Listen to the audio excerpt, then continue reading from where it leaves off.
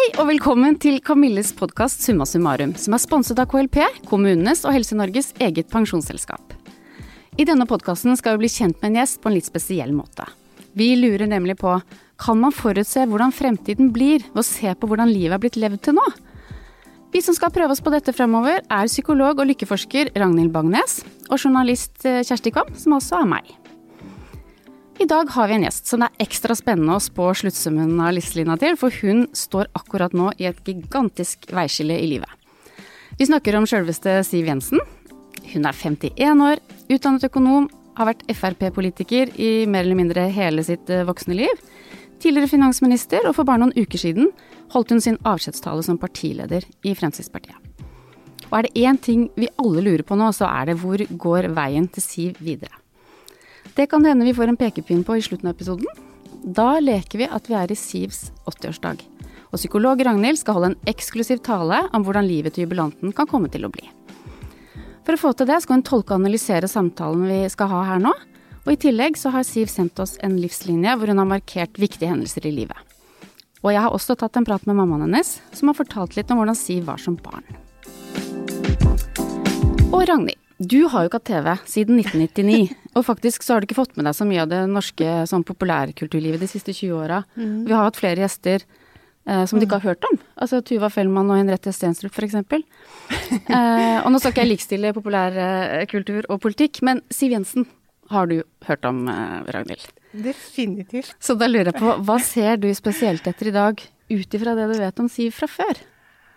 Jeg veldig nysgjerrig på Siv. Jeg har hørt den Sånn du-podcasten med Harald Eia, så jeg har hørt litt om personligheten til Siv, og så har jeg husker jo faktisk første gang jeg noensinne hørte om Siv, og det var på en 8. mars på 90-tallet en gang, på TV. Og jeg tenkte da at vi har ikke helt de samme oppfatningene av kvinner og kvinnedagen, tenkte jeg. Men så har jeg blitt veldig fascinert av Siv, altså jeg veldig nysgjerrig egentlig. Men basert på den forskningen på lykke og livskvalitet da, som du driver med til vanlig, vet dere noe om hvordan et sånn karriereskifte eller en annen stor endring i voksen alder da, sånn som Siv står midt i nå, hvordan det påvirker livskvaliteten? Det klart at alle store endringer, enten de positive eller negative, påvirker oss mye, og særlig nå, her og nå, mens de pågående, så har vi en veldig tendens til å venne oss til det livet vi gjør, og de valgene vi tar også. De fleste sånne livshendelser, de venner vi oss raskt til. Men det jo klart at de kan jo virkelig lede oss inn på en helt annen vei også, som virkelig transformerer livet, altså. Ja. Det skal bli spennende å finne ut av Siv Jensen. Velkommen til Summa Summarum. Tusen takk. Det så stas at du her. Veldig hyggelig å bli invitert. Ja, så bra. Vi skal snart feire 80-årsdagen din, ja. Men først skal vi bli litt mer kjent med deg. Og her starter vi alltid med å etablere dagsformen. Så hvordan har du det i dag? Du har det kjempefint. Ja. Startet dagen egentlig ganske tidlig. Sto opp og koste lenge med lille valpen min, og så gikk jeg på en lang tur med henne, og så har jeg jobbet litt. Og jeg har sittet ute i solen faktisk, og gjort unna litt arbeid, telefoner og litt forskjellig. Svart på litt e-poster og sånn, og så nå jeg her. Ja. Nei, det deilig. Jeg har det bra nå, skjønner du. Fint. Ja. Så hvis jeg spør deg om å score livet ditt nå, for den lykkeskala fra 0 til 10? Ja, det definitivt 10. Ja. Ja. Har du vært det en god stund, eller det liksom i det siste? Jeg må jo innrømme at jeg har jo stort sett alltid... Jeg har en veldig sånn positiv holdning til livet. Jeg har alltid hatt et livsmotto om ny dag, nye muligheter. Det har jeg egentlig sagt til meg selv hver morgen. Når det har stormet som verst, når det har vært lange, strie, harde arbeidsøkter. Og jeg tror jo på at man kan forme litt sin egen holdning til ting oppi hodet. Altså, hvis man står opp og bestemmer seg for å være, liksom, i dag jeg i dårlig humør, da blir det en dårlig dag.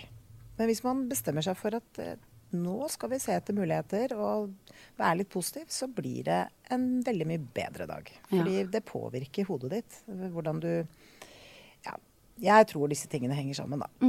Men du mye glad og ler mye, har jeg lest i intervjuer. Ja. Ser jeg nå også at du Men er det sånn som kan ha sånne store latterkramper? Ja, fullstendig. Ja.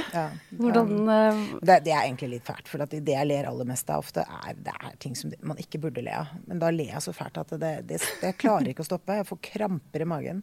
Hva kan det være? Nei, det kan for eksempel, det er litt fælt, altså. Men jeg ler jo bare av det når det har gått bra. Ja. Men moren min for eksempel, som nå begynner jeg å le bare jeg tenker på det. Hun hadde vært oppe på loftet. Det er jo sånn loft hvor du må dra ned stigen, ikke sant? Og så må du dra den opp igjen. Og så var hun der oppe og lette etter et eller annet, og så skulle hun ned igjen. Og så datt hele stigen ned under, så hun ble jo hengende fast i taket. Og der henger hun jo ganske lenge og roper på hjelp. Og så gikk så jeg hadde jo ikke ledd av det hvis det ikke hadde gått bra. Nei. Men bare ideen om at hun henger der, det kan jeg få hysteriske latteranfall. Ja, det er litt sånn slapstick nesten. Ja, sånne ting er veldig morsomt. Ja. Husker du sist du hadde latterkrampe? Ja, det er ikke så lenge siden, faktisk. Nei. Det er veldig deilig å le. Ja. Du vil sikkert beskrive deg selv som en engasjert type, vil jeg tro? Ja, det vil jeg nok mene. Hva er du ekstra opptatt av akkurat nå? Nei, akkurat nå, så det er jo som du innledet med å si, at jeg har jo bestemt meg for å gjøre noe helt annet i livet. Og gudskjelov så er jeg skrudd sammen sånn at når jeg har tatt en beslutning, da ser jeg meg ikke tilbake. Da retter jeg bare blikket fremover. Det er ikke noe vits i å dvele over. Altså, jeg kan glede meg over å tenke på alt det fantastiske jeg har fått være med på, men nå er det hva skal jeg gjøre fremover. Ja. Og det er egentlig det jeg bruker tiden min på nå. Men kanskje mest først å finne ut av hva jeg ikke vil bruke tiden min på. Og så gå og gruble litt på hva skal jeg bruke tiden min på som kan gi arbeidsmessig da, gi mening, ikke sant? For at det handler jo ikke bare om å ha råd til å kjøpe mat. Det handler faktisk om hun bruker jo veldig mye av livet sitt på å jobbe. Så hva skal det meningsfylte være? Men så vil jeg også ha litt tid til å ikke gjøre så mye. Fordi jeg har jobbet så vanvittig mye gjennom veldig mange år. Og jeg kjenner nå på at det å slappe av litt, lene seg litt tilbake, ta tiden til hjelp, bruke masse tid med den der skjønne lille valpen min, det er helt fantastisk å bare kunne gjøre det. Ja. Er du redd for å bli lat? Nei, jeg er ikke redd. Nei, jeg har ikke det i genet, tror jeg. Jeg må gjøre noe, trene, gå lange turer. Og så har jeg jo nå mer tid, og det var jo en av grunnene nå til at jeg ville gjøre noe annet, det var at jeg vil ha mer tid til de jeg er glad i.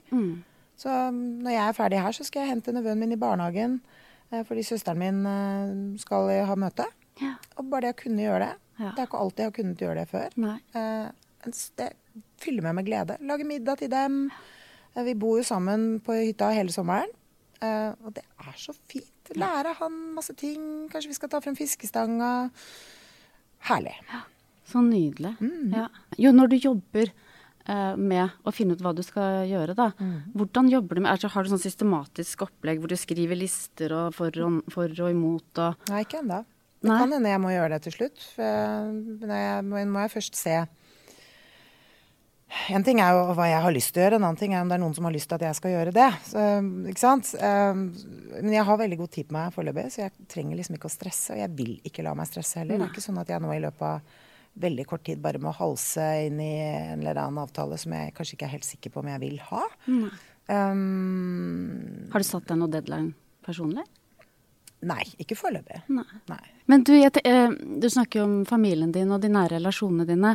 Hva slags mennesketyper er det du passer sammen med, tenker du selv? Jeg synes jo ikke jeg er så veldig vanskelig å være med da, egentlig. Med hvem du trives sammen med da? Hvem du føler at jeg trives jo sammen med mennesker som er utadvendte og som det går an å snakke med. Det er jo vanskeligere å være sammen med mennesker hvor du må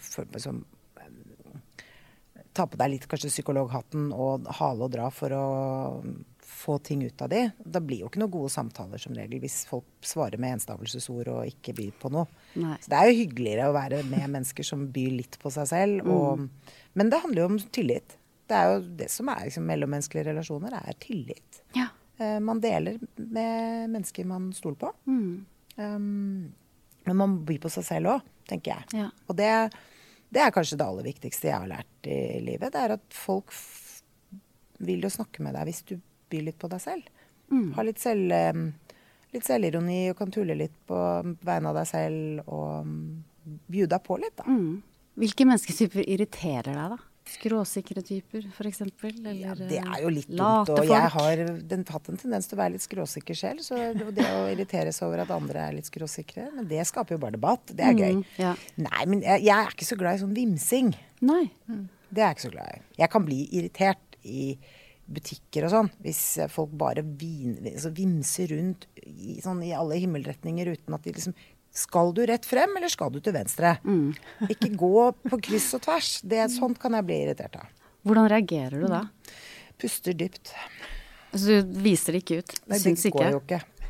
Det går ikke, Det går jo ikke. Det er jo jeg, altså. Framover nå, da. Nei, det går fortsatt ikke. Nei, skjønner. Ærlig talt. Ja. Men du, nå skal vi ha en liten tankeøvelse. Ok. Den kalles metaforøvelsen. Og den dukker opp et par ganger i sendingen. Så hvis du skulle beskrive deg som noe annet enn deg selv, da. På en måte et bilde eller et dyr eller en ting, eller som du føler deg som nå, hva skulle det vært? Bare liksom det første som faller deg inn. Det var lett. Det er vanskelig. Jeg kan hjelpe deg. Ja, hjelp meg litt. Ja, for det er jo ganske vanskelig, faktisk. Men jeg føler meg som et rødt eple, føler jeg nå. At jeg er liksom litt sånn rund og rød. Ja vel. Ja, faktisk. Sikkert er litt sånn oppspilt og rødt på kjolen. Jeg vet ikke du hverken er rund eller rød, men det er greit. Nei, hva skal jeg si da? Kanskje et dyr som jeg alltid forbinder med veldig sånn lykke og glede, det er en delfin. Så kanskje jeg er en delfin. Fint. Ja. Vil du utdype det, eller? Det kan Nei, også... men hver gang du ser delfiner, ikke sant, så er de glade og svømmer og er fri og hopper og spretter og uttrykker glede selv i møte med mennesker, ikke sant? Så det er jo trygge dyr, virker det som. Ja. Som søker kontakt, og som ser ut som de har det veldig bra. Ja. Og det er jo litt den følelsen jeg går og kjenner på nå. En sånn veldig sånn frihetsfølelse. Det er veldig deilig. Så deilig. Vet du hva, da skal vi gå bakover i tid. Vi skal se litt på hva du har satt opp på livslinja di. Bortsett fra at det er faktisk ikke så enkelt, for at du har ikke satt opp noen hendelser fra barndommen din. Det første du har satt opp er at du var russ. Ja. Hva er grunnen til at du ikke har lagt inn noe på barndommen? Nei, altså det er vel egentlig fordi at det er vanskelig å trekke ut noe. Altså, jeg hadde en veldig god barndom. Jeg hadde det veldig fint. Jeg kunne jo selvfølgelig ha skrevet at foreldrene mine skilte seg, men det var ikke noe traume. Fordi de var flinke til å legge til rette for at det skulle være relativt problemfritt for oss, og det var det jo også. Så jeg tenker bare på barndommen som trygg, lykkelig, fin. Så blir jeg jo litt sånn, når du ber meg å lage en sånn livslinje, så blir det veldig sånn, ja vel, la oss sette noen stolper ned da. Men ikke sant, den kunne vært tett som hagl, men ja, russ, ja vel. Det er fordi det er en form for skifte i livet det også. Da er man liksom ferdig med en lang... liksom, de første skoleårene, og så skal du da gå videre. Så da tenkte jeg at det kan være en sånn tidslinje. Men tenker du mye tilbake på deg selv som barn? Eller på barndommen din? Hvem du var da? Hvordan du henger sammen med det barnet du var? Nei, altså, jeg har jo blitt spurt om dette veldig mange ganger i ulike intervjuer og sånn. Ja, om oppveksten din. Så sånn sett så har jeg jo fått reflektert rundt det mye. Ja. Det er klart at min barndom og hendelser og opplevelser der har jo vært med på å påvirke meg. Også i forhold til liksom, mitt politiske ståsted, tenker jeg. Fordi foreldrene mine drev jo skobutikk sammen. Vi bodde i leiligheten, altså etasjen over, der hvor skobutikken var. Og det gjorde jo at jeg kunne komme hjem fra barnehagen, skolen, og løpe baktrappa rett ned i butikken hvor foreldrene mine var. få lov å være litt med på, det var veldig spennende, skjønner du, å være med. Så det er klart, jeg var veldig liten, så fikk jeg bare lov å være og tuple bak på lageret sammen med pappa, for lageret, der var han sjef. Og prise skoesker, det var et stor milepæl når jeg fikk lov å liksom ta i den der prismaskinen, for det var jo et annet system enn i dag. Og så var det å snoke litt på kontoret. Mamma satt og førte regnskap og holdt på. Men det store målet for meg, det var å komme ut i butikk. Og selge. Og det jeg gikk og syklet på, det var første gangen jeg kunne slå på kassaapparatet. Det var altså noe jeg gikk og drømte om veldig lenge. Og den stoltheten jeg hadde den dagen de slapp meg løs der, er helt ubeskrivelig. Jeg husker det godt. Og da lærte jeg, ikke sant, gjennom de årene der, så lærte jeg om dette med at du må skape verdier før du kan bruke det. Jeg lærte veldig tidlig om betydningen av penger, at de bare ikke daler ned fra himmelen. At man må jobbe for det. Og det mener jeg er sunne verdier som jeg har tatt med meg hele veien. Jeg snakket litt med mammaen din, og hun kunne fortelle at du var en skikkelig mammadalt. Ja. Altså noe så helt... Hun var sånn at i mange år du hang på henne egentlig, som et sånt forkle, forklarte hun det. Dette husker du? Ja, jeg var og er veldig glad i mammaen min. Ja. Hun betyr absolutt alt for meg. Jeg snakker med mamma minst en gang om dagen, og det har jeg gjort helt siden jeg ble voksen, altså... Hun er en kul dame, og jeg er selvfølgelig veldig glad i henne, men jeg ville gjøre alt det hun gjorde. Sminket hun seg, så skulle jeg sminke meg. Skulle hun lage middag, så skulle jeg hjelpe til. Så jeg sto på krakk ved siden av henne, men hun har sagt at jeg kunne lage hvit saus før jeg var 5 år. Ja. Fordi jeg skulle lære. Være med. Men har du aldri hatt det der ungdomsopprøret, eller? Litt, selvfølgelig, men det er også noe med måten hun la hjemmet vårt til rette for sosialt samvær. Hun tok jo mine venner, mine søskens venner inn i huset, og hadde et veldig åpent hjem. Det gjorde jo at det der behovet for å ha store hemmeligheter, det datt litt bort. Men det er klart, jeg også gjemte de første ølene jeg fikk kjøpt på et trygt sted, så hun ikke skulle se at jeg gjorde det. Ja, vi har vel alle hatt sånn. Men har du syntes at moren har vært dust noen gang, liksom? Selvfølgelig har jeg syntes det. I hvert fall når jeg ble tenåring, og sånn puberteten og sånn, da synes jeg av og til hun var skikkelig teit. Ja. Men er hun din nærmeste? Er det sånn, hos henne du kan slappe helt av å være helt deg selv? Ja, familien min er vel i bunn og grunn, og det har de alltid vært. De står meg veldig, veldig nært. Altså. Og jeg har sagt mange ganger, for det er jo sånn at familie er jo ikke noe man velger. Ikke sant? Man blir født inn i den familien man er i. Venner velger man. Og når jeg er så heldig at jeg har valgt at min familie også er mine beste venner, så mener jeg at jeg har et stort privilegium. Ja, det har du jo virkelig. Ja, jeg mener det. Ja. Søsteren min er jo min aller beste venninne. Ja. Hvilken rolle tok du i vennegjengen da du var liten? Nei, altså, jeg har jo alltid likt å ta litt lead. Ja? Ja. Allerede da? Ja. Hvordan da? Sånn type initiativtager da, eller? Ja, eller skjære igjennom, ta beslutninger. Ja. Jeg er ikke så glad i sånn derre la oss se i det uendelige og diskutere i det uendelige. Skal vi gjøre det, eller skal vi ikke? Ja. Det er litt der også. Ja. Hadde du noen hobbyer da? Ja, idrett, først og fremst. Altså, når jeg var veldig liten, så samlet jeg på glansbilder og ABBA-kort og sånn. Jeg var jo blodfan av ABBA. Ja. Så jeg og venninnen min, vi lekte jo ABBA. Dansa og sang og sånn? Ja. Sto med hårbørsten og holdt på, så det var veldig gøy. Men ja, som sagt så er jo den første hendelsen du har ført opp, det er at du var russ. Og året etter så har du skrevet 'Pappa dør'. Da var du 20 år. Ja. Vil du fortelle litt om det? Så faren min var syk veldig lenge. Og de siste årene av livet så bodde han i Sverige, så det var litt stykke å reise. Og det var en ganske lang periode som var litt stressfylt for oss, fordi vi fikk jo i hvert fall liksom, sykeleie hans. Da ringte de jo flere ganger fra sykehuset og sa nå må dere forte dere, og så var det på en måte falsk alarm. Og du skulle jo da kjøre hele veien over grensa, ikke sant, og komme til sykehuset. Og så måtte man jo på en måte hjem igjen, for man skulle på skole og sånne ting. Men det er klart å miste faren sin som 20-åring, det er jo ikke noe du håper på. Så jeg har savnet han egentlig hele livet. Det har vært så innmari mange ting som har skjedd i mitt liv etter at han døde, som jeg så gjerne skulle ha delt med han. Ja. Hvilke ting da? Nei, det meste, egentlig. Ja.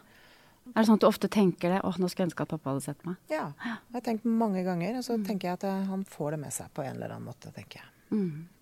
Men husker du hvordan du jobbet i den sorgen? Ja, men jeg husker også hva som skjedde da han døde. Fordi at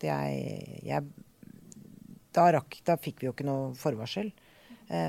Så jeg var hjemme og var Jeg er jo flere år eldre enn søsteren min. Så på den tiden så var jeg da barnevakt for henne, for mamma var på en reise. Men da husker jeg at jeg bråvåknet og satte meg opp i sengen med en sånn sorg i hjertet, og så ringer telefonen. Så Så det husker jeg veldig godt. Fikk jeg helt gåsehud. Fy fader. Så dette kom sånn sett overraskende på deg også, at du hadde en sånn opplevelse. Men det å bearbeide en sorg da, har du lært noe av det? Ja, men du vet at det å bearbeide sorg, det er veldig individuelt. Vi har jo ganske nylig også vært gjennom en stor sorgprosess i familien, etter at mannen til søsteren min døde.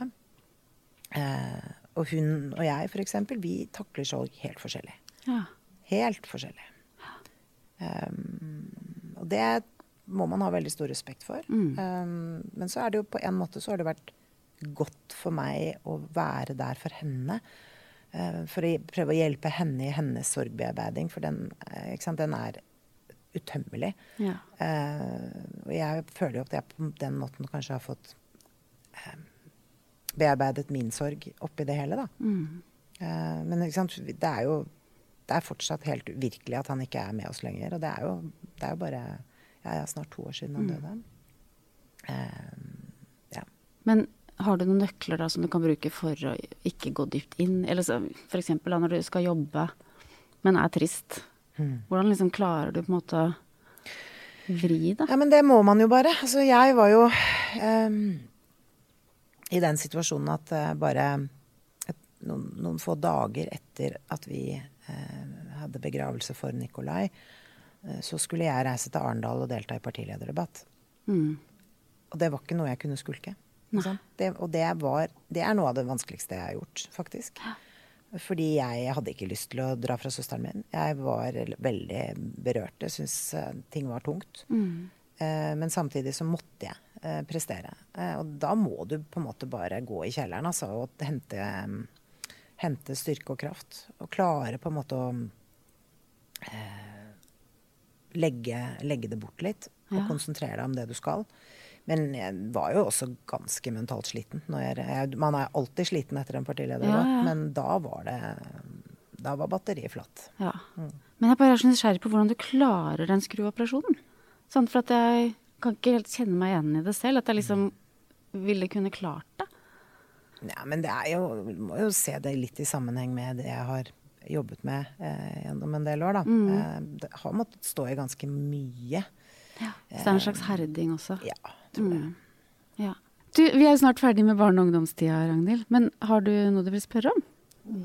Ja, kanskje hva du virkelig likte å holde på med utover butikken? Hva leste du for eksempel? Eller var det noe du jeg leste masse bøker som barn. Det var Astrid Lindgren, mye Nancy Drew. Ja. Jeg slukte alle de detektivbøkene. Anne-Kat. Vestli var også en hit. 'Mormor og de 8 ungene'. Det levde jeg meg veldig inn i. Og hva het den der Tante Grønn og Brun og Fiolett eller noe sånt. Ja. Også helt jeg levde meg inn i det der. Og jeg husker også den derre barna i Bakkebygrønna, ikke sant? Som jeg fikk sånne bilder i hodet og gikk lenge og tenkte at sånn skal jeg ha det når jeg blir stor. Ja. Ja, det kjenner jeg meg så godt i. Jeg òg, faktisk. Hvordan feiret du bursdagene dine? Ja, det var jo venner fra barnehage og skole på besøk og pølsefest. Sånn røffelig, tror jeg. Ja. Noen spesiell type, eller? Nei, altså, alt går i sluket. Ja, men tilbehør og grille og holde på, det veldig, veldig glad i pølser. Ok, nå har vi kommet til den fasen ung voksen, som etableringsfasen, ikke sant? Og den preges jo veldig av politikken for deg.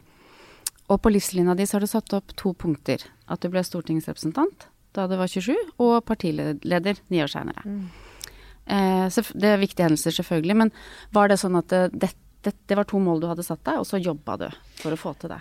Nei, det var ikke noe mål jeg hadde satt meg i det hele tatt. Nei. Jeg hadde helt andre mål i livet. Jeg hadde bestemt meg for at jeg skulle studere økonomi, og det gjorde jeg jo. Og mens jeg studerte så gikk jeg og drømte litt om å kanskje etablere min egen bedrift. Men så jeg var ferdig utdannet midt under en skikkelig økonomisk krise i Norge, hvor boligmarkedet kollapset, rentene var skyhøye, arbeidsledigheten dertil høy, og det var jo ikke mulig. Ikke sant? Nyutdannet, ikke fikk du lån til noe som helst, ikke fikk du jobb. Så det var helt svart, skikkelig kjipt. Og mamma fikk økonomiske problemer i den situasjonen også, så det var dobbelt opp skikkelig masse vanskelige ting som skjedde. Men jeg måtte jo jobbe. Så jeg begynte da som reklameselger på provisjon. Og det er ganske tøft, kan jeg love deg, fordi du har ingen grunnsikring. Du lever av de salgene du til enhver tid gjennomfører. Men det lærte jeg ganske mye av. Jeg ble ganske god til å selge også. Og til slutt så forhandlet jeg meg jo frem til en grunnlønn som trygghet i bunn, sånn at jeg også fikk muligheten til å kunne søke boliglån. Ja. Som jeg også etter hvert fikk. Men midt oppi alt det der så skulle jeg jo ikke bli politiker. Jeg var medlem i Fremskrittspartiet, og litt sånn på fritiden holdt på litt med det, for det var gøy. Men jeg hadde jo aldri noen planer om at jeg skulle bli politiker. Men så når begynte liksom markedet å bli litt bedre, jeg satt og kjedet meg egentlig i den salgsjobben. Det var ikke liksom det jeg skulle drive med. Så jeg var litt sånn på søk og utkikk etter en annen jobb. Og midt i den fasen så ringer de meg fra bystyregruppen til Fremskrittspartiet i Oslo. Jeg lurte på om jeg kunne komme på en liten prat, for de lurte på om jeg kanskje skulle begynne å jobbe for dem. Så tenkte jeg, why not? Og da kastet jeg meg på det, og så ble jeg da rådgiver der, og jobbet med næringspolitikk og byutvikling, veldig sånn tekniske ting, som jeg synes var kjempegøy. Og da begynte jo den politiske ballen å rulle ut, sant? Ja. Så da stilte jeg opp og var kandidat til kommunevalget i 1995. Så rullet jo ballen fortere og fortere, så ble jeg nominert på stortingslisten i 1997. Men derfra til å bli partileder, jeg hadde jo ikke, det var ikke planen min. Nei, nettopp. For det er litt overraskende for meg. Jeg kunne tenke meg at du var sånn som hadde valgt hva du skulle gjøre og hadde de målene, men det er rett og slett litt tilfeldig at det har gått sånn det har gått. Ja. Men hvordan tar du valg da? Altså, veldig fort. Ja, du gjør det, ja. Ja. Er det magefølelse? Er det liksom lister, spør andre om råd? Nei, jeg holder ikke på med så mye sånt. Altså, jeg kan godt gå og tenke på ting en stund, men så skjærer jeg gjennom, tar beslutningen, og da går vi fremover. Ja, ikke sant, for du ser deg ikke tilbake, du. Men det er jo egentlig da livets ironi at når du velger en ting eller en vei da, så velger du samtidig bort noe annet, ikke sant? Sånn at når du ser tilbake på denne perioden, sånn 20- og 30-åra, tenker du liksom at den veien din hadde riktig balanse? Jeg mener jo at jeg har hatt et kjempespennende liv så langt, jeg. Og jeg har jo gjennom mitt liv som politiker fått lov å oppleve ting som jeg aldri ville antagelig komme til befatning med i en hvilken som helst annen, tror jeg. Du møter jo så mange spennende mennesker. Du kommer i kontakt med bedrifter, organisasjoner, utenlandsreiser. Plutselig så må du lære deg litt om fiskeripolitikk også, og landbrukspolitikk, og det som kanskje ikke er en Oslo-jente veldig nært. Så kjempespennende. Men føler du at du har gått glipp av noe da? Er det noen gang det har vært sånn, fader, den konserten skulle jeg vært på? Jo, men eller? Klart at det er mange ting jeg har gått glipp av. Men ikke sant, jeg har fått spørsmål veldig mange ganger om jeg liksom føler at jeg har offret noe. Men jeg har jo gjort dette helt frivillig hele tiden.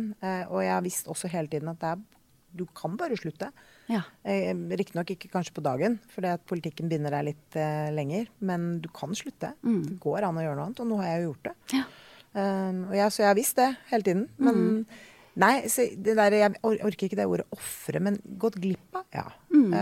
Og det var jo også med på at jeg nå tar et annet valg i livet, fordi jeg vil ikke gå glipp av mer. Nei. Jeg vil være mer med min familie, med mine venner. Men du har ikke følt deg utenfor? Nei. Det er jo aldri blitt... Nei, altså det er jo snarere tvert imot. Det er jeg som har følt på at nok en gang må jeg takke nei. Men det er ikke det at jeg ikke... Altså det er ingen som har sluttet å invitere meg. Nei. Så vennskapsbåndene mine, de er jo like sterke som de alltid har vært. Og forståelsen hos venner og familie har jo vært, jeg vil si det, veldig stor. De har vært veldig rause. Men nå er det min tur å gi litt tilbake. Men du Ragnhild, altså hvordan stiller lykkeforskningen seg til det med balanse i livet da? Jeg tenker at sånn som Siv da, som har satset veldig mye tid og krefter tross alt på en vei. Vet dere noe om fordelene og ulempene med det? Jeg tror det varierer ganske mye fra person til person. Men det er jo selvfølgelig noe med å være i en form for balanse i hvert fall. Man kan jo på en måte trene på seg en enorm biceps, og så bli eller en skjevutvikling da. Så balanse er jo på en måte et tema, ikke bare i psykologifaget, men i religioner og så videre. Og det høres ut som balanse er noe av det du også over tid da. Men noe av det du snakker om er jo dette med lykke og livskvalitet, eller sentralt for lykke og livskvalitet, det med å utvikle seg, det med å prøve nye ting, det med å realisere seg selv, finne mening, engasjement. Jeg tror sågar at man ser at dette med å oppleve mye mening i livet henger sammen med leveår og helse, ikke sant? Så ikke bare de følelsene, men også rett og slett helsa. Men Siv, du har jo også fortalt i andre intervjuer at du har vært i ulike kjærlighetsforhold underveis. Mange korte, har du sagt. Og at du, i teorien så har du ønsket deg barn. Og er det også en ting du føler at du har gått glipp av, når du tenker tilbake? Det går ikke an å gå inn i, altså tenke sånn, fordi at igjen, jeg har tatt de valgene jeg har gjort, og så har det ikke vært... ting har ikke truffet samtidig inn i livet da. Da har det blitt sånn som det er blitt, og jeg har slått meg til ro med det nå. Jeg kan ikke få barn lenger.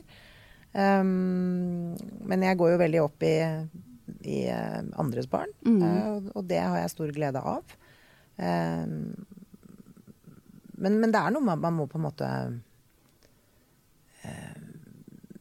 ikke sant? I en del år av livet så tenkte jeg liksom at det er ikke noe problem. Vi kommer til det. Men så plutselig så var det forbi. Ja. Og sånn ble det. Men det forholder jeg meg egentlig ganske nøktern til. Altså. Men jeg skulle jo selvfølgelig gjerne hatt barn. Men nå har jeg ikke det. Da har jeg ikke det. Nei. Det er du god til å forholde deg til tingens tilstand. Ja. Men du, hva er dine beste og verste sider som kjæreste, tenker du selv? Jeg tror at jeg er ganske flink til å gi oppmerksomhet og overraske litt og sånn. Men jeg er jo litt sånn, jeg er ordensmenneske, jeg liker ikke rot, så jeg kan fort bli irritert hvis folk som bor med meg ikke er like strukturert og rydde som det jeg er. Det kan bli, da kan det bli litt temperatur. Jeg skjønner. Ja. Så du trives med ryddige folk? Ja. Jeg liker ikke rot. Nei. Men kan du liksom skuffe ting ned i skuffer og skap? Må du ha orden også i der det ikke syns? Helst. Men jeg lever med perioder å skuffe ting ned, hvis det er det som skal til. Hvis jeg ikke har tid til, og det har jeg jo perioder ikke hatt. Så jeg har brukt den teknikken på å få det ned, og så får vi rydde der når vi har en fridag. Men da rydder jeg også. Jeg fikk lyst til å flytte sammen med deg. Men du, på skala fra 0 til 10, da, når det gjelder litt sånn stødighet og styrke og sånn, så du jo på en 10, høres det ut som. Men hva med sårbarheten din, hvis du skulle skåre den? Og jeg nok veldig sårbar. Ja. Men også fordi jeg er veldig følsom.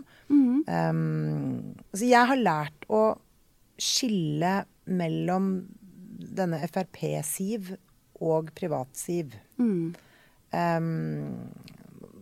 Fordi som offentlig person så må du tåle at folk ikke liker deg. Og du må tåle at folk sier ting om deg og skriver ting om deg som du ikke liker å lese eller høre. Men de gangene jeg har blitt sår, er jo når folk mener noe om meg privat. Ja. Altså, og trekker den private siv ut i det offentlige rom og karakteriserer meg uten å ha fletta peiling på hvem jeg er. Da har jeg blitt sår. Ja. Blir du lei deg da? Ja, eller da blir jeg lei meg. Da blir jeg lei meg. Ja. Fordi jeg synes det er, ikke sant, dette er vilt fremmede mennesker som får seg til å si ting om mitt privatliv som de ikke har noen forutsetninger for å mene noen ting om. Nei. Og det tenker jeg, det kan du spare deg. Hva er det fineste et menneske kan gjøre for deg? Se meg, tror jeg.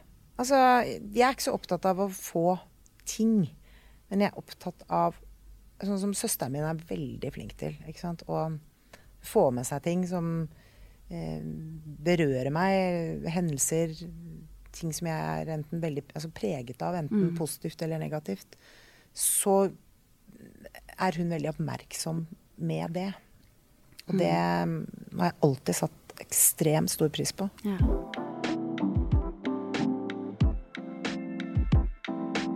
Hallais, Samuel Messi her. Har du tenkt over hvilke valg som har gjort deg til den du er i dag?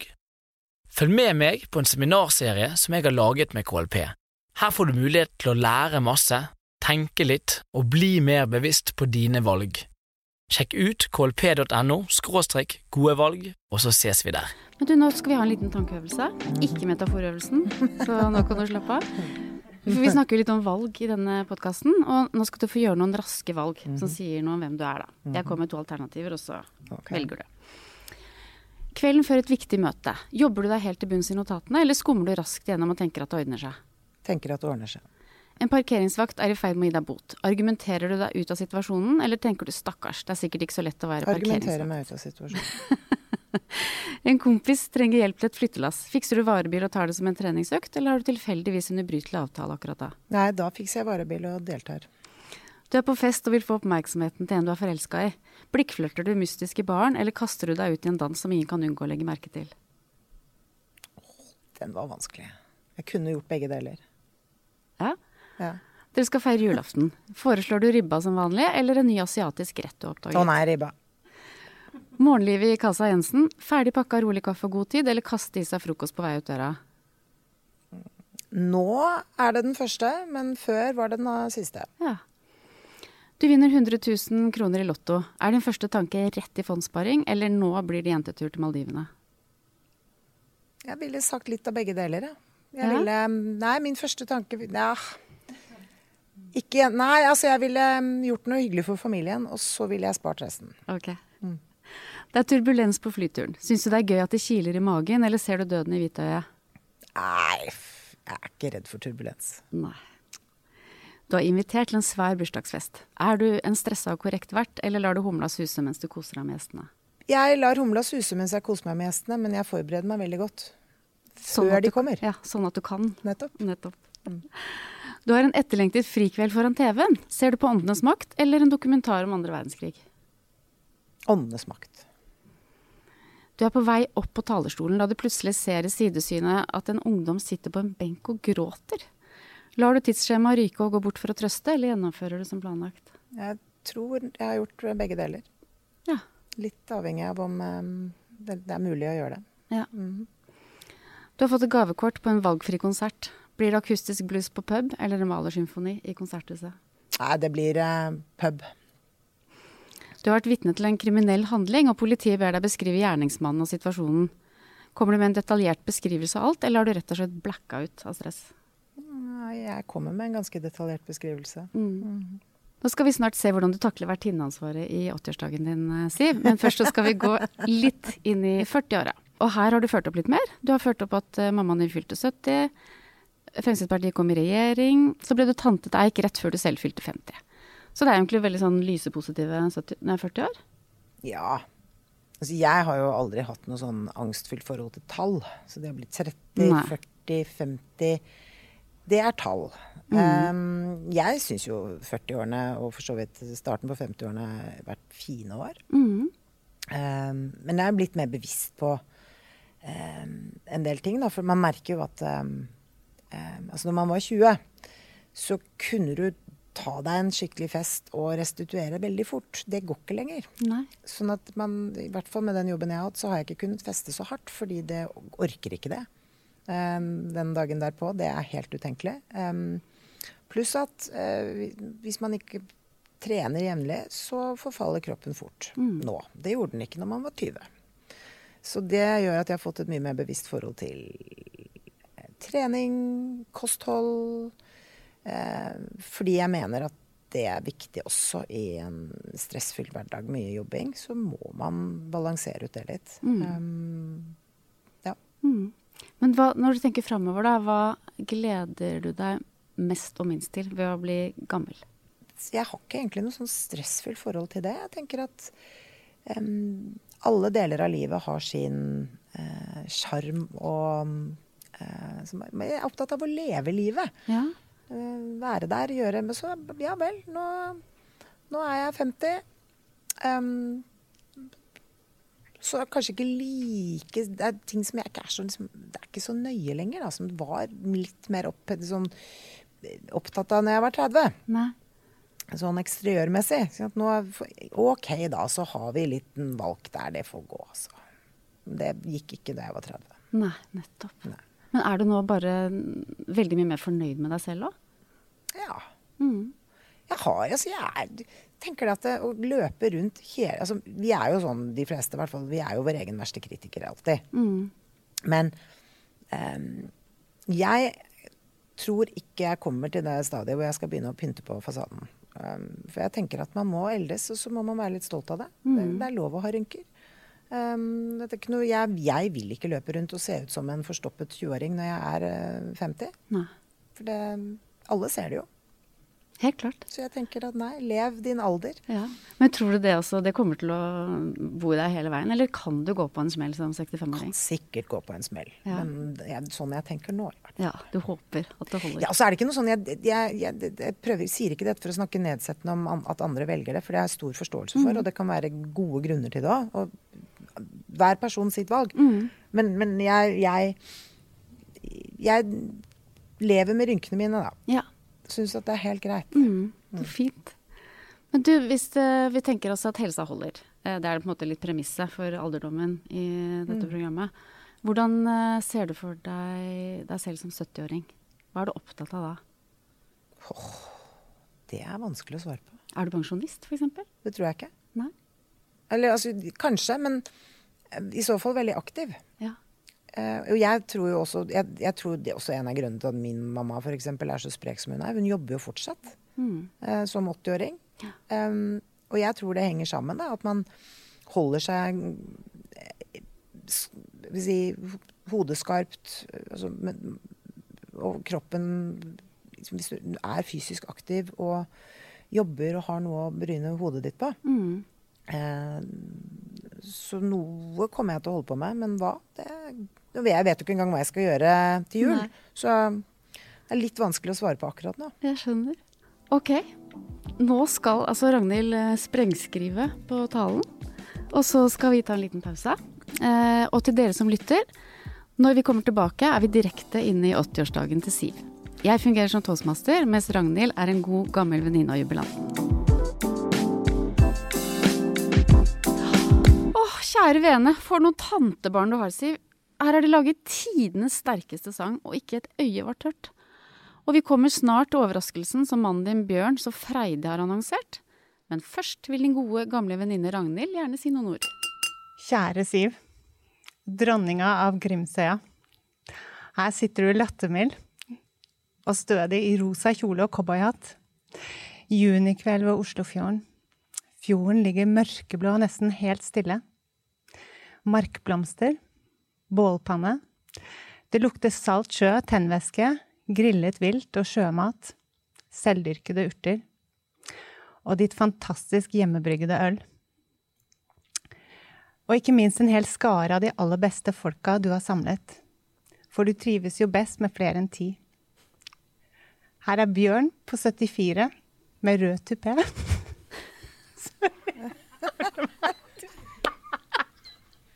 Sorry.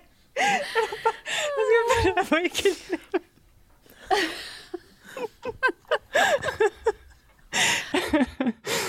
Ja.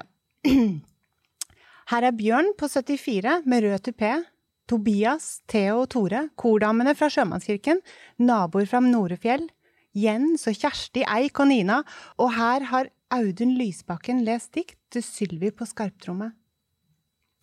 Denne dagen har vært helt fantastisk fra vi sto opp. Som drømmebursdagene da vi var små, og hele dagen var en lang rekke av lykkelige overraskelser. Og for dere som først har kommet nå, vi startet nemlig morgenen med yoga i solstua, med påfølgende frokost på terrassen servert av Bjørn, og så bar det inn til fastland, i bilen og til Lier. Ikke for å besøke seniorsenteret. Vi spurte nemlig Siv for en stund siden hva hun hadde lyst til. Å manøvrere en 95 tons anleggsmaskin. En tipptrucker kanskje? Svarte hun med den største selvfølgelighet, og med den tydelige stemmen som vi kjenner så godt. Så vi tok det på bordet da, og dro på en forfriskende tur, en slags opptur i Lier. Og her ble vi faktisk ønsket velkommen av en trompeter. Den tror jeg Nina hadde ordnet. Sånn trompet med et lite sånn vimpel eller flagg under, vet du. Og så var det innføring i maskinbruk.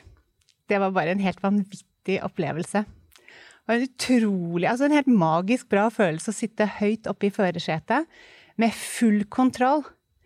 Nesten som å være en slags sånn allmektig keiser i en totalitær stat hvor alle selvfølgelig er lykkelige. Vi har faktisk lært å flytte tømmer og rydde kampstein. Og kanskje minnet akkurat denne turen vår det om tida som partileder og finansminister. Men med mer kontroll og tross alt mindre rydding. For fytte rakkeren så mye du måtte rydde og ordne på den tida. Finanskriser og klimakriser, ministerkriser, interne kriser, rabalder, skandaler, flokete fiskegarn, kjøkkenskuffer. Og du er jo ekstremt god på akkurat det, å holde orden. Løse vanskelige oppgaver. Dyktig, grundig, betenksom, disiplinert og målbevisst, og med en utrolig gjennomføringsevne, og som et trippelvarig Duracell-batteri. Og når du setter deg noe fore, så er du rett og slett ikke mulig å rokke, ikke veltbar, du står så støtt i stormen, det har du alltid gjort. Og så er det passe fandenivoldsk og lite stressbar. I vater, full kontroll. Du har bare en sånn utrolig positiv innstilling til livet, men selvfølgelig denne ansvarsfølelsen din og disiplin. Og jeg tror på mange måter den uniformerte deg litt. Så du opplevde noe ganske frigjørende da du trykket på av-knappen og smatt ut av rustningen eller panseret. Jeg husker at du beskrev den følelsen da du trakk deg som partileder og gikk videre som nesten som å vrenge av deg sånne trange olabukser når du har spist alt for mye. Eller sånn bunaden på kvelden på 17. mai. Og liksom komme til overflaten som en lykkelig delfin. Men du har jo en utrolig evne til å sette saks først. Og dedikere engasjement og liv til noe som er større enn deg selv. For at folk skal få det bedre. Og det engasjementet klarte du ikke helt legge fra deg da du overlot partiledertronen til Sylvi. Og med tiden så fant du ganske raskt nye fanesaker. Du er jo foroverrettet, ser deg ikke tilbake mer enn du absolutt må. Du er jordnær, realistisk optimist, men utrolig evne til å lukke noen skuffer og åpne andre. Og så ble det vel dette med engasjementet ditt for matkultur og natur og Bjørn selvfølgelig. og kanskje også Abid Rajas håpløse håndtering av koronapandemien, viktige inspirasjonskilder for deg. Og du ble klar over at en positiv fremtid, både for Norge og Fremskrittspartiet, ville avhenge av bred styrking av kulturlivet. Du pleide å være mer glad i krim enn poesi, akustisk blues fremfor symfonier, og norsk og værbitt natur fremfor polerte byparker. Men med årene har det kulturelle engasjementet ditt blomstret og utvidet seg. Du startet Syng med den stemmen du har, koret, i Sjømannskirken på Solkysten. Startet med kassegitarspilling på pub, reiste på Titanofestivalen, rakfiskmessa på Fagnes. Der fikk du jo sågar en statue reist nede ved Strandefjorden med en sånn rakfisk i neven. Du reiste på Riddu-Riddu-festivalen i Kåfjord, skrev kokebok om norsk sjømat med et bilde av en hel steinbit på et rosa porselensfat med eple i munnen. Den solgte vel mer enn 4-dobbelt av boka til Petter Skjerven, Alt går i grisen. Og etter hvert fant du også veien til konserthuset med koret ditt. Du har jo hele tiden skilt deg fra majoriteten av de eldre i Fremskrittspartiet, med en personlighetsprofil som til forveksling er lik en gjennomsnittlig høyrevelger. Men jeg tror det har bidratt til begeistring for kulturlivet fra nord til sør, og også i partiet ditt. Og ved siden av alt dette, så har du forblitt en værbitt friskus, elsker å bruke kroppen, ligge i lyngen, jakte, dratt med oss venninne, søsken, nevøer på toppturer og fisketurer. Og så har du alltid vært der for oss. Og det har vi nytt godt av. Varmen du utstråler, smilene og humoren, og dine tydelige tilbakemeldinger og råd. Og nå bor du mye av tiden her ute på øya. Jeg vet du elsker morgener med yoga, i solstua, urtehagen, padleturene, hundene, og når makrellen biter, og vi har fine sommerkvelder, som akkurat nå, så vet jeg at hjertet ditt gjør et hopp. Og nå, kjære Siv, skal vi ha kaker og snaps og hjemmelagd konfekt. Takk for all moro så langt. Gratulerer med dagen. Oi, oi, oi. Ja, dette var spennende. Ja. Det Hva må jeg synes du si. det var? Ja. Ja. Det har skjedd mye. Ja. Det var inspirerende, vil jeg si. Ja. Så får vi se da. Føler du at det kan se litt sånn ut når du blir 80? Ja, absolutt. Hvorvidt alle de tingene der trer inn, det vet jeg jo ikke. Men jeg liker jo den der kreative tilnærmingen til det. Så jeg synes dette var kjempemorsomt. Det var veldig gøy. Var det noe som overrasket deg aller mest?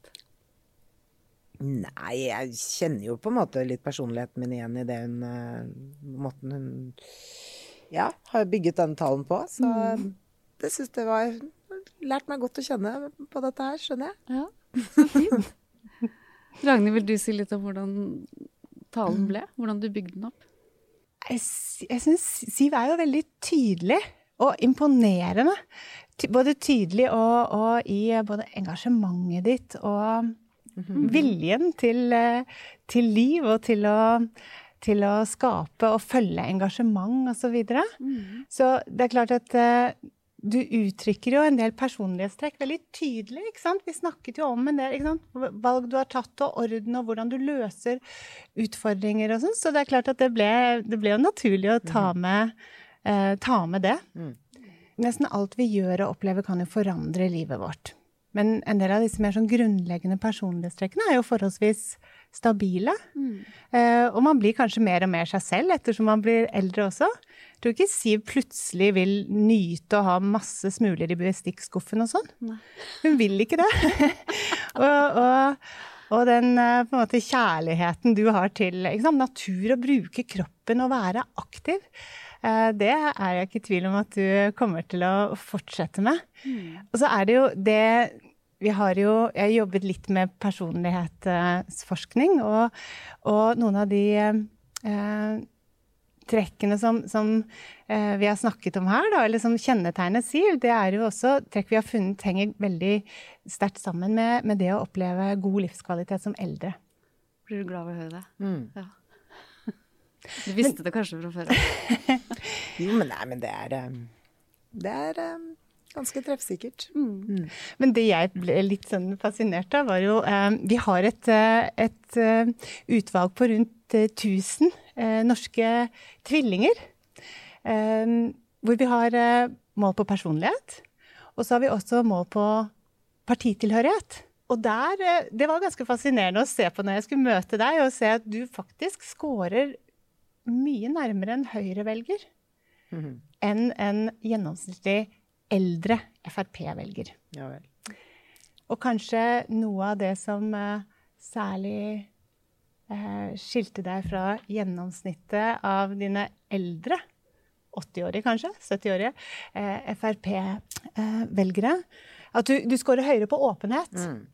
Du er helt åpenbart jordnær, men du er ganske åpen også. Og så er det dette med ditt veldig lyse sinnelag. Jeg tror du har blitt skrevet deg som en gladlaks også. Og at du scorer veldig lavt på dette med bekymring. Og i vårt utvalg så var det sånn Høyre-velgere scorer. Nettopp. I snitt. Okay. Ja. Dette er ikke sånn som dere ser på? Nei, jeg tror ikke vi gjør mange analyser for å ha mest mulig innblikk i hvordan velgerne tenker. Men det er alltid spennende. Ja. Men er det noe du har lyst til å spørre Ragnhild om, sånn på tampen? Nei, altså jeg har jo alltid vært fascinert av psykologer, fordi det er jo noe med, de skal jo, jeg tenker at veldig mange psykologer da, møter jo mennesker som har det veldig vanskelig. At klarer man å lage en avstand til det. Det er noe man sikkert må jobbe ganske mye med, og vanskelig. Jeg er i den situasjonen at jeg jobber stort sett med forskning og undervisning. Men det kan nok være ganske utfordrende og tungt, men også utrolig givende å være der for mennesker og lose dem gjennom liv eller vanskelige oppgaver som de står i. Men det er nok en veldig utfordrende jobb å ha. Kunne du vært en god psykolog, tror du? Hobbypsykolog, tenker jeg. Ja. Er du en hobbypsykolog? Ja, så jeg er i hvert fall sånn at det er veldig mange mennesker som har kommet til meg gjennom årene med problemer som de har ønsket å snakke om. Det har både å gjøre med at de kan stole på meg. Ikke sant? De tør å dele veldig sensitive ting, for de vet at det blir hos meg. Og du utstråler jo en veldig sånn stødighet og en ro. Så det kan jeg tenke meg at du er en person som mange vil komme og åpne seg for. Det er riktig. Jeg får værer veldig fort hvis det er et eller annet som ikke stemmer. Og hvordan griper du det an å spørre det? Går det bra? Ja. Du er direkte på...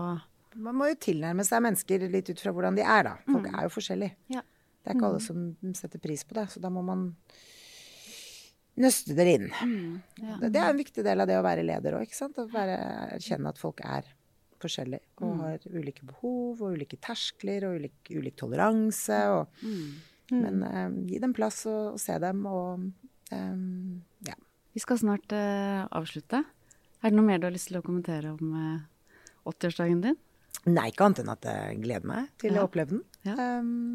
Jeg håper at jeg skal leve et langt og lykkelig liv. Så får vi se hvordan det bærer av gårde. Nå nærmer jeg meg til min 52. bursdag, og den må feires. Det var et par uker til, det. Ja. Skal du feire stort? Nei, det er jo ikke så lett å feire stort før ting blir... Det er sånt. Holdt med 17. mai. Ikke sant? Ja. Nettopp. Det blir vel liten feiring. Ja, må alltid feire. Ja. Det er viktig å feire. Ja, det er bra. Men tusen takk for at du kom, Siv. Det var utrolig hyggelig. Og veldig inspirerende, synes jeg. Det er så bra. Det er så inspirerende, det er så imponerende, den der tryggheten du har i å jobbe med deg selv. Så det har jeg lært veldig mye av, føler jeg. Så hyggelig, ja. Nei, det var hyggelig å være her også. Så bra. Takk for meg. Takk for deg. Tusen takk til deg som har hørt på Summa Summarum. Hvis du likte den, blir vi kjempeglad hvis du vil anbefale den til en venn. Og husk at du kan abonnere for å få med deg neste episode, som kommer om en uke. Ha det bra!